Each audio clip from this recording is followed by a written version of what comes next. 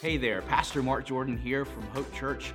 Thank you for stopping by and welcome to our online ministry. While you're here, make sure to subscribe to our podcast so you can stay up to date on all the content that's released. And while you're online, visit us at our webpage at placeofhope.org. Hope Church is on a mission to introduce people to Jesus and fuel their love for Him. And we hope that this message today is helpful and inspiring for you as you continue to take your next step on your faith journey. Once again, thanks for visiting us, and make sure to check us out at placeofhope.org. Well, good morning, friends and family. How are we?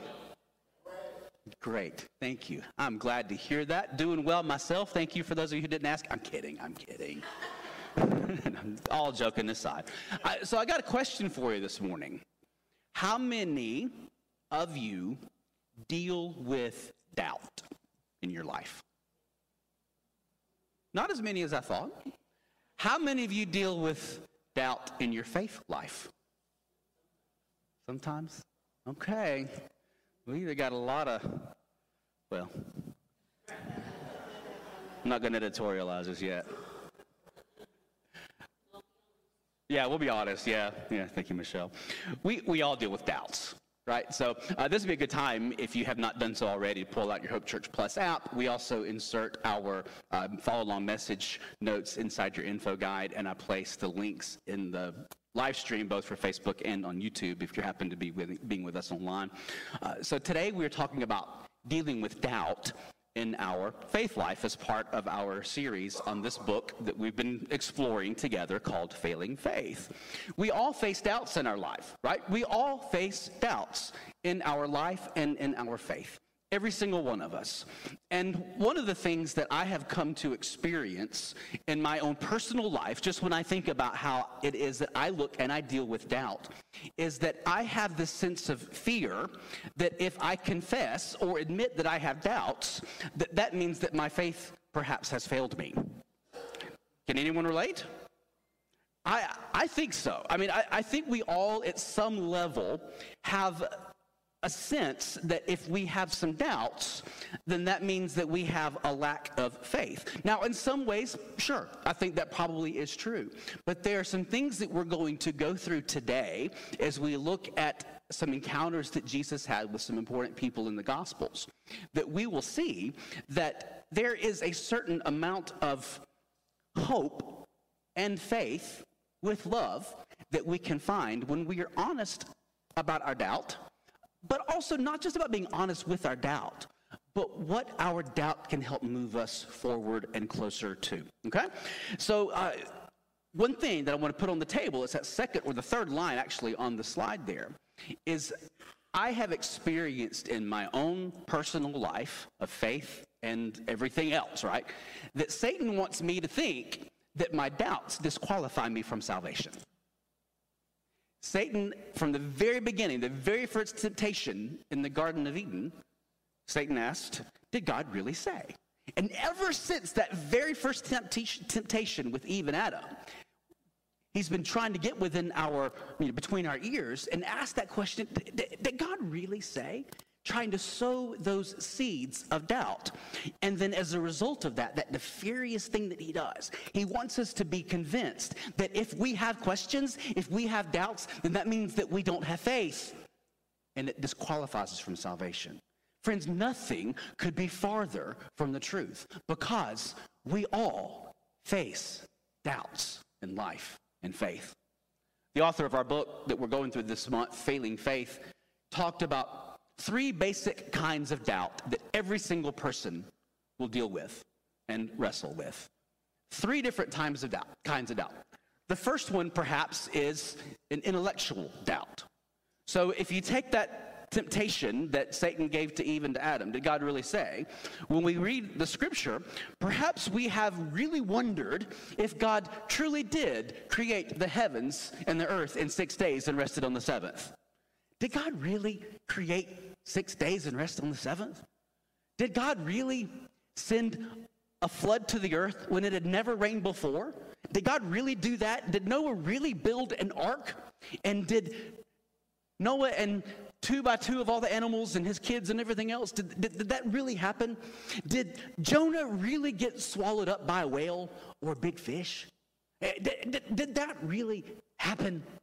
And so we have these intellectual doubts that we start to allow to creep into our mind, right? Well, so did it really happen that way?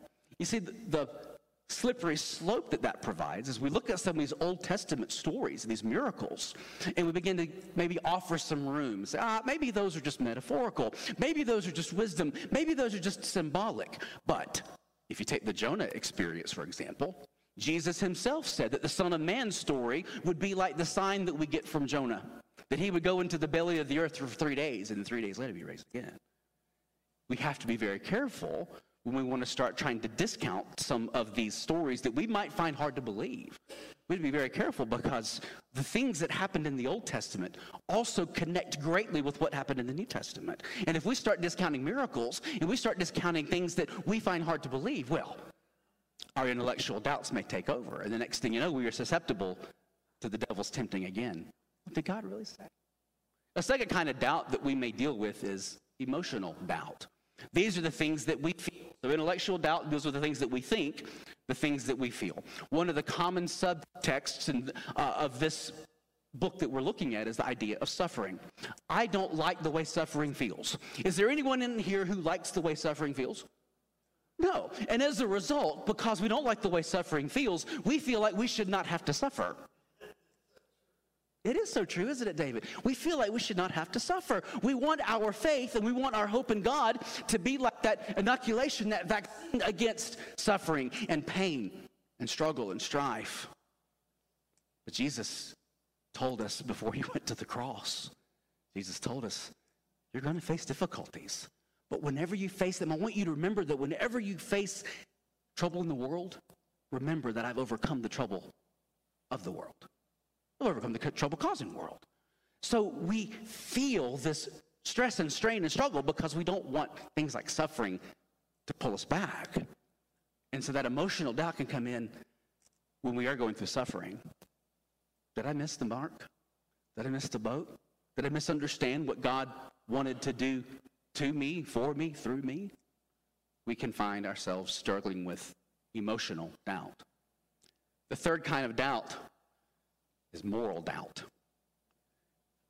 This is hard because moral doubt tells us that the things that I don't want to be true are true, might just be enough to cause me to say, this whole Jesus thing, I'm not sure that's what I want to do.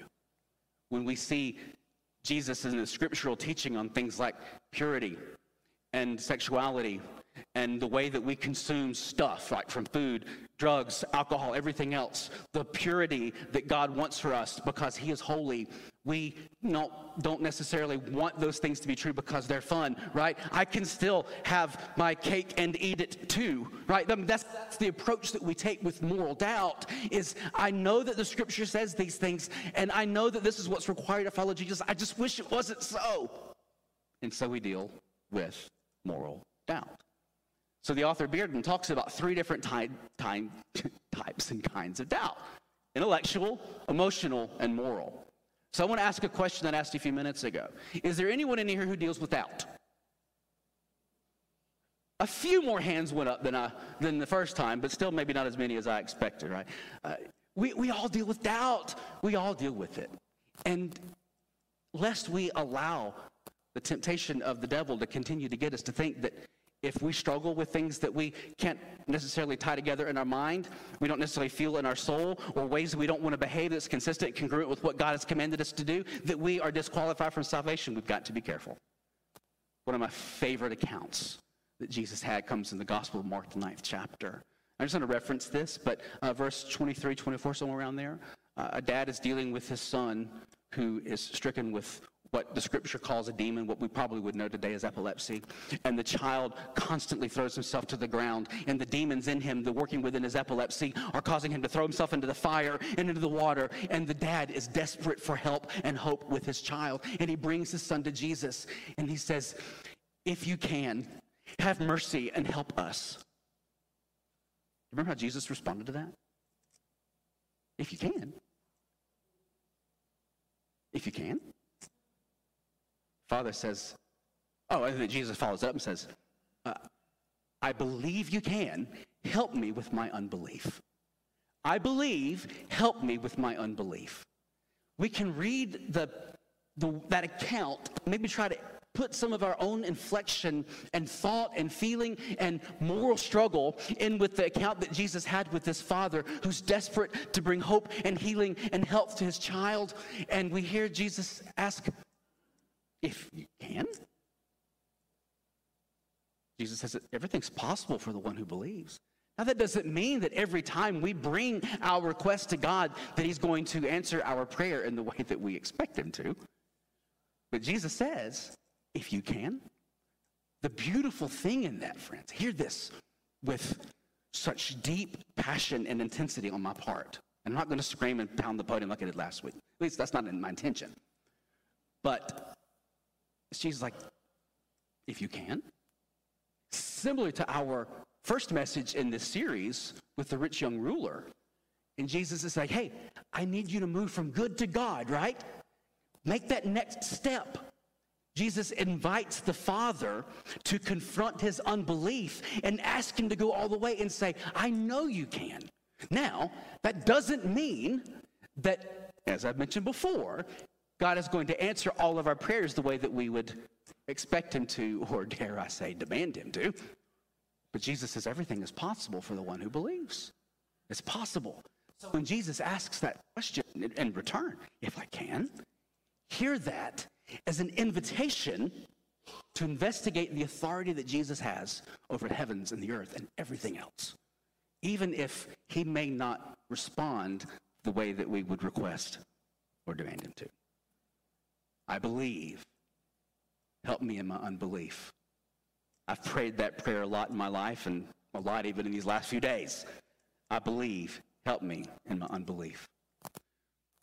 So today we are talking about Jesus and how he offers us an invitation to investigate. Not to condemn us because of the doubts or the questions that we might have, but to hear a welcome and a warmth that comes with recognizing that he is someone who can help. What Jesus wants us to do is to move beyond just a recognition into a confession. He wants us to move beyond our own sense of needing comfort and control to surrender to our Savior. And so Jesus wants us to hear and to heed this invitation to investigate, yes, even our own doubts and even our own worries. Jesus wants us to hear that with warmth and not condemnation. And I hope that you can and we all can together. So our scripture lesson this morning comes from the Gospel of John, the 20th chapter, verses 24 through 31. And if you're turning to your scripture, your phone, your tablet, whatever else, this is the account between Jesus and Thomas, the disciple who we now have come to know as who? Doubting Thomas, right? Boy, I'm sure glad that I haven't been given every moniker that I might have had in some of my initial interactions with the Lord, because I don't know that, that they would be as friendly as doubting. But here we go. So this is what we see in this account with Jesus and doubting Thomas. Now, Thomas was one of the 12, talking about the 12 disciples. He was also called the twin. He was not with them when Jesus came. Now, this, just pressing pause really quickly to give you some context. When John is telling us here that Thomas was not with the other disciples when Jesus came, he's talking about when he first came in the room on Resurrection Sunday morning or Easter morning. Right? So Thomas, for whatever reason, whether he was in grief, whether he was in doubt, whether he struggled, whatever, Thomas was not with the rest of the disciples when Jesus appeared to them on Resurrection Day. So the disciples told him, "We have seen the Lord." But Thomas said to them, "Unless I see in his hands the mark of the nails, and place my finger into the mark, hit my hands into his side, I will never believe. I will never believe." 8 days later, his disciples were inside again, and Thomas was with them. Although the doors were locked, Jesus came and stood among them and said, "Peace be with you." Then he said to Thomas, "Put your finger here and see my hands, and put out your hand and place it in my side. Do not disbelieve, but believe." Thomas answered him, "My Lord and my God." Jesus said to him, "Have you believed because you have seen me? Blessed are those who have not seen and yet have believed. Now, Jesus did many other signs in the presence of the disciples, which are not written in this book, but these are written so that you may believe that Jesus is the Christ, the Son of God, and that by believing you may have life in his name. The word of God for God's people. Let's give thanks to God, amen. So we see this interaction, this encounter that Jesus has with doubting Thomas. Thomas was not unlike I would probably be a week after having witnessed Jesus' torture and execution and death on the cross. Thomas was despondent. He was doubting, but I don't think it was an unnatural amount of doubt. Now, when Thomas hears that Jesus had appeared to the rest of the disciples when he wasn't there, Thomas was probably coming from a point of view like, well, that's just too good to believe, because I saw with my own two eyes him nailed to that cross. I saw with my own two eyes him get pierced with the spear. I saw with my own two eyes him laid in a tomb. And you're telling me that just a couple days later, he showed up in this room with you. Well, I'm not going to believe it unless I can see the wounds in his hand and in his side. Thomas is issuing his doubt here, but what he's also doing is confirming that he knew what he saw was true, that Jesus was betrayed and crucified and dead and buried. So Thomas is saying, I recognize this stuff to be true. Now there's a little nugget in here for people who say, yeah, Jesus really didn't suffer like he said he suffered, or he said he was going to suffer. Maybe he just kind of passed out on the cross and he got up a couple of days later. No, we're getting through Thomas here a very specific and very detailed incident about what Jesus went through, so that when Jesus appeared to Thomas, Thomas would have something else to see and to believe. Now, 8 days later, Thomas is with the other disciples. The door was locked, and Jesus appeared. Now, John, who also wrote Revelation, talks a little bit about how doors are locked in Revelation chapter 3. Talks about how Jesus stands at the door of our heart and knocks, waiting to be let in. Could it be that what we see here isn't just that the doors of the upper room were locked, but Thomas's heart was locked as well? Has your heart ever been locked up because of doubt or discouragement or grief or despair or anxiety or depression or addiction or betrayal? Has your heart ever been locked off, walled off, closed off to the miracles that God might want to perform in your life? I think so. I think we all probably have experienced an intentional locking of the door to our heart because of the junk that we've gone through in life. And so Jesus shows up and invites Thomas to investigate. But there's something unique that Bearden points out in the chapter that we're dealing with on Invited to Investigate. Is Thomas says, if I could just touch the wounds in his hands and his feet and his side, I'll believe. When Jesus shows up, he doesn't say touch, he says put. In the original Greek, what we read is put your hand here. Sorry, in the English translation, but in the original Greek, Jesus is saying, shove your hands into my hands' wounds. Shove your hand into my side. Come to me with your doubts, with your questions, with your worries, with your wonder, with confidence, with boldness. Shove your hand in there. Know that I am real. Know that I am really standing here before you. Shove your doubt into my presence. Friends, that'll preach all day long, won't it? How often do we come to Jesus so tentatively with our doubts? I'm afraid, Jesus, that you're going to know what you already know about me. I'm afraid to get called out in my doubt. Jesus invites us. Don't just touch. Shove your hand in there. Be confident, be bold. Because with the question and with the doubt, when we bring them to Jesus, my friends, please hear this. We bring them as a statement of faith. We believe that there is a Jesus to shove our hand into his side, his hands. Satan wants to try to convince you that your questions, your doubts mean that Jesus isn't real. Jesus is like, no, you're almost there. Take that next step. Be bold. Come to me. Allow my presence and my power to overwhelm your doubt and your fear. I invite you to investigate with boldness, with confidence. Friends, that gives me incredible hope. It doesn't answer every question I have. It doesn't solve every query. But what it does do is it helps me to know that even when I am wrestling and worried about my own doubt, whether it's intellectual, emotional, or moral, that there's a God there who is listening to my queries and ready to provide the evidence, either that he's going to work things out the way that he promised to, or that I can have patience and faith in him until I can understand what he's doing. Even our doubts can be a statement of faith. Thomas's life was changed, but maybe not as dramatically and immediately as we would expect.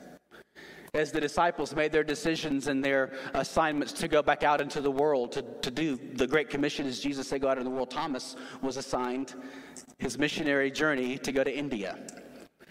Thomas didn't want to go to India.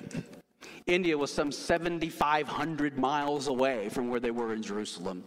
And he felt that his strength or his health or whatever reason, for whatever reason, he just wasn't able to make that 7,500 mile journey from Jerusalem to India. And, God saw to it that he did. Jesus came to Thomas in a vision and said, Thomas, I really need you to go to India. And Thomas said, I don't want to.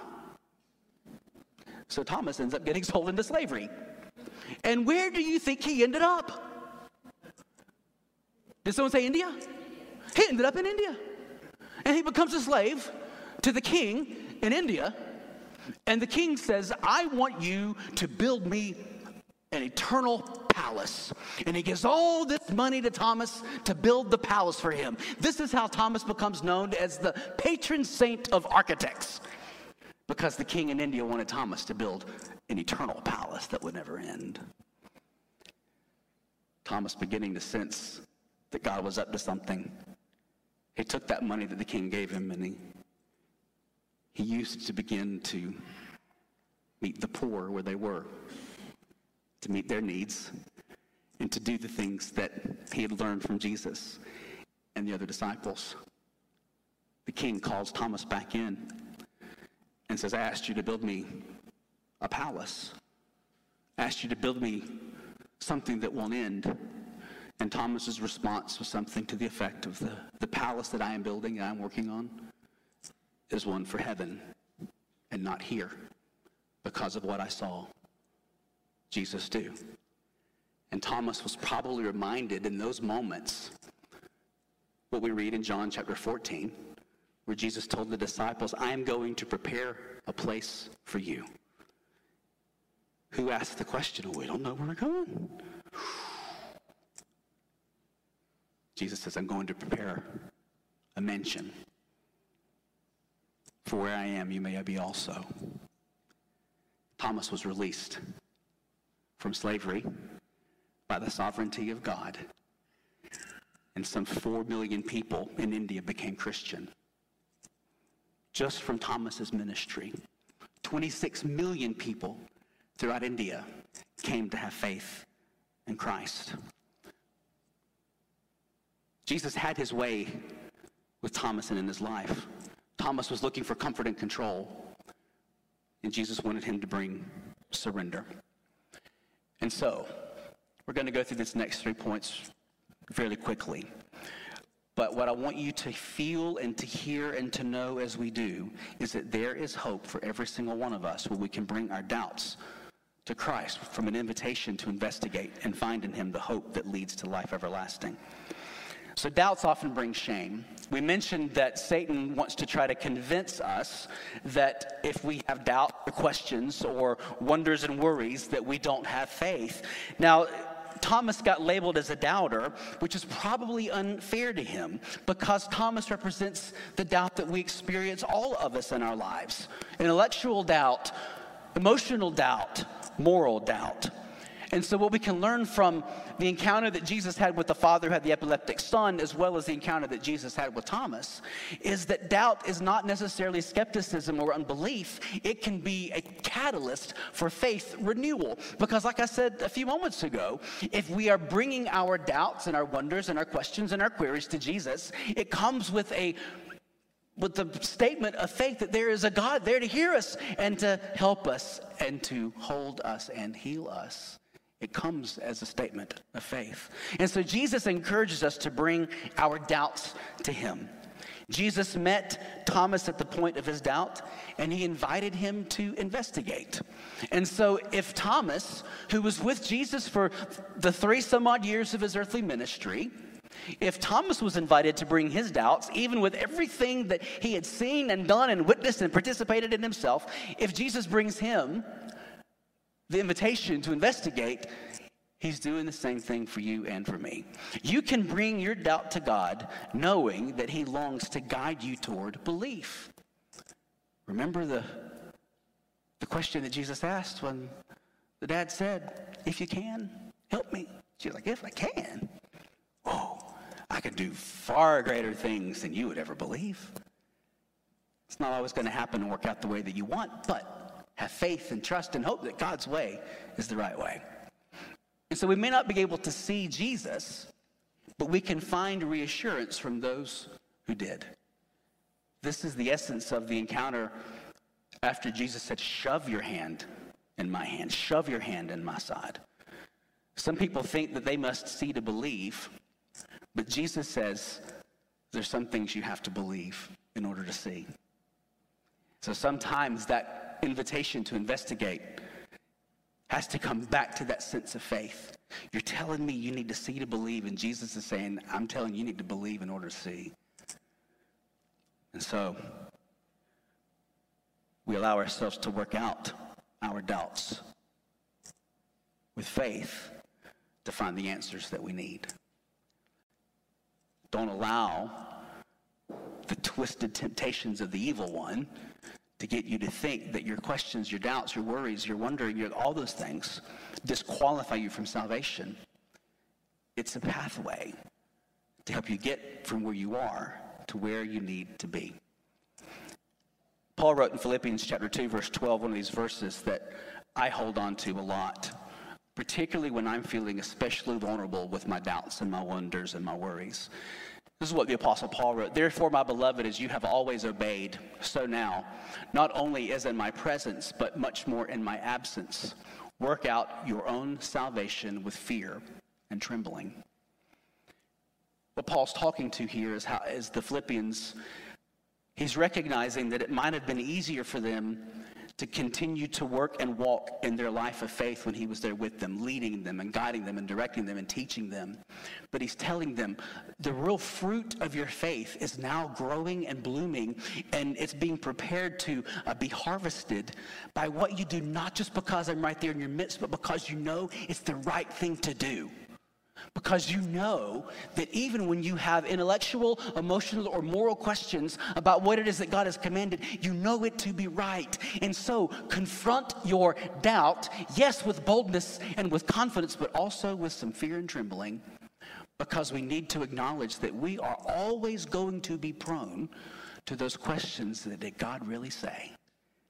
And even when you reach certain stages and levels of conviction in your faith, someone may come to you and say, how can a good God allow bad things to happen in the world?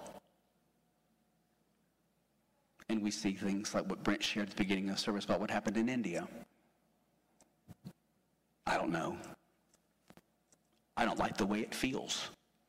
And sometimes I struggle with even the moral implication of continuing to do the right thing when it's the hard thing, because it runs in direct contradiction to my need for control and comfort, as opposed to a call to surrender in faith and hope and in love.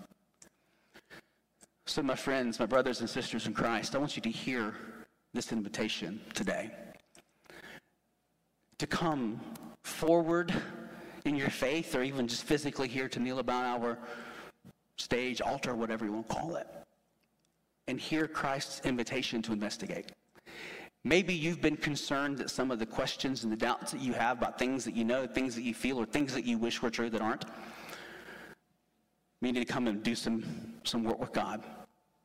And as we come, chances are we're going to come with some timidity and trepidation. If I could just, touch. But Jesus has come forward. Move beyond that fear and trembling. And with boldness and with confidence, shove your hand into my hand. Your hand into my side. Come, confront your doubt, and find the answer to your question in him. Is he able? Oh yeah. And so much more. Pray with me, please. Living and loving God, I thank you for today, and I thank you for how you've met us here. I am quite certain, just because of how I felt when I walked through the doors this morning, that sometimes I just don't know how you are at work, where you're at work, when you're at work, or why you're working things the way that you are. And Lord, forgive us for how we can allow in those times, those questions and those doubts to be a fertile ground for Satan to come and convince us that we've missed the mark, misunderstood your will, or your way, and your word. And so, Lord God, may we come to you even with our questions with confidence. You aren't going to condemn us or cast us out because we ask questions. You rejoice in the fact that we believe that you were there to hear our questions and to provide us an answer. And so, Lord God, may we seek out those answers this morning, even in those times when the answer may not come on our timeline or according to our demands. Help us to find the assurance in knowing that you are in charge, that you are sovereign, and we can surrender our need for comfort and control to you. I ask these things in the name of Jesus, professing my belief and confessing my unbelief and seeking his help in the middle of it all. Amen and amen. Thank you again for joining us today. We are glad that you stopped by. Again, we want to encourage you to visit us online at placeofhope.org. If you're in the Paulding County area, there you can get service times, directions, and information about all of our awesome activities for children, for students, and for adults. Again, Hope Church is on a mission to introduce people to Jesus and fuel their love for him, and we hope to provide you the heart fuel you need to follow Jesus. Thanks again.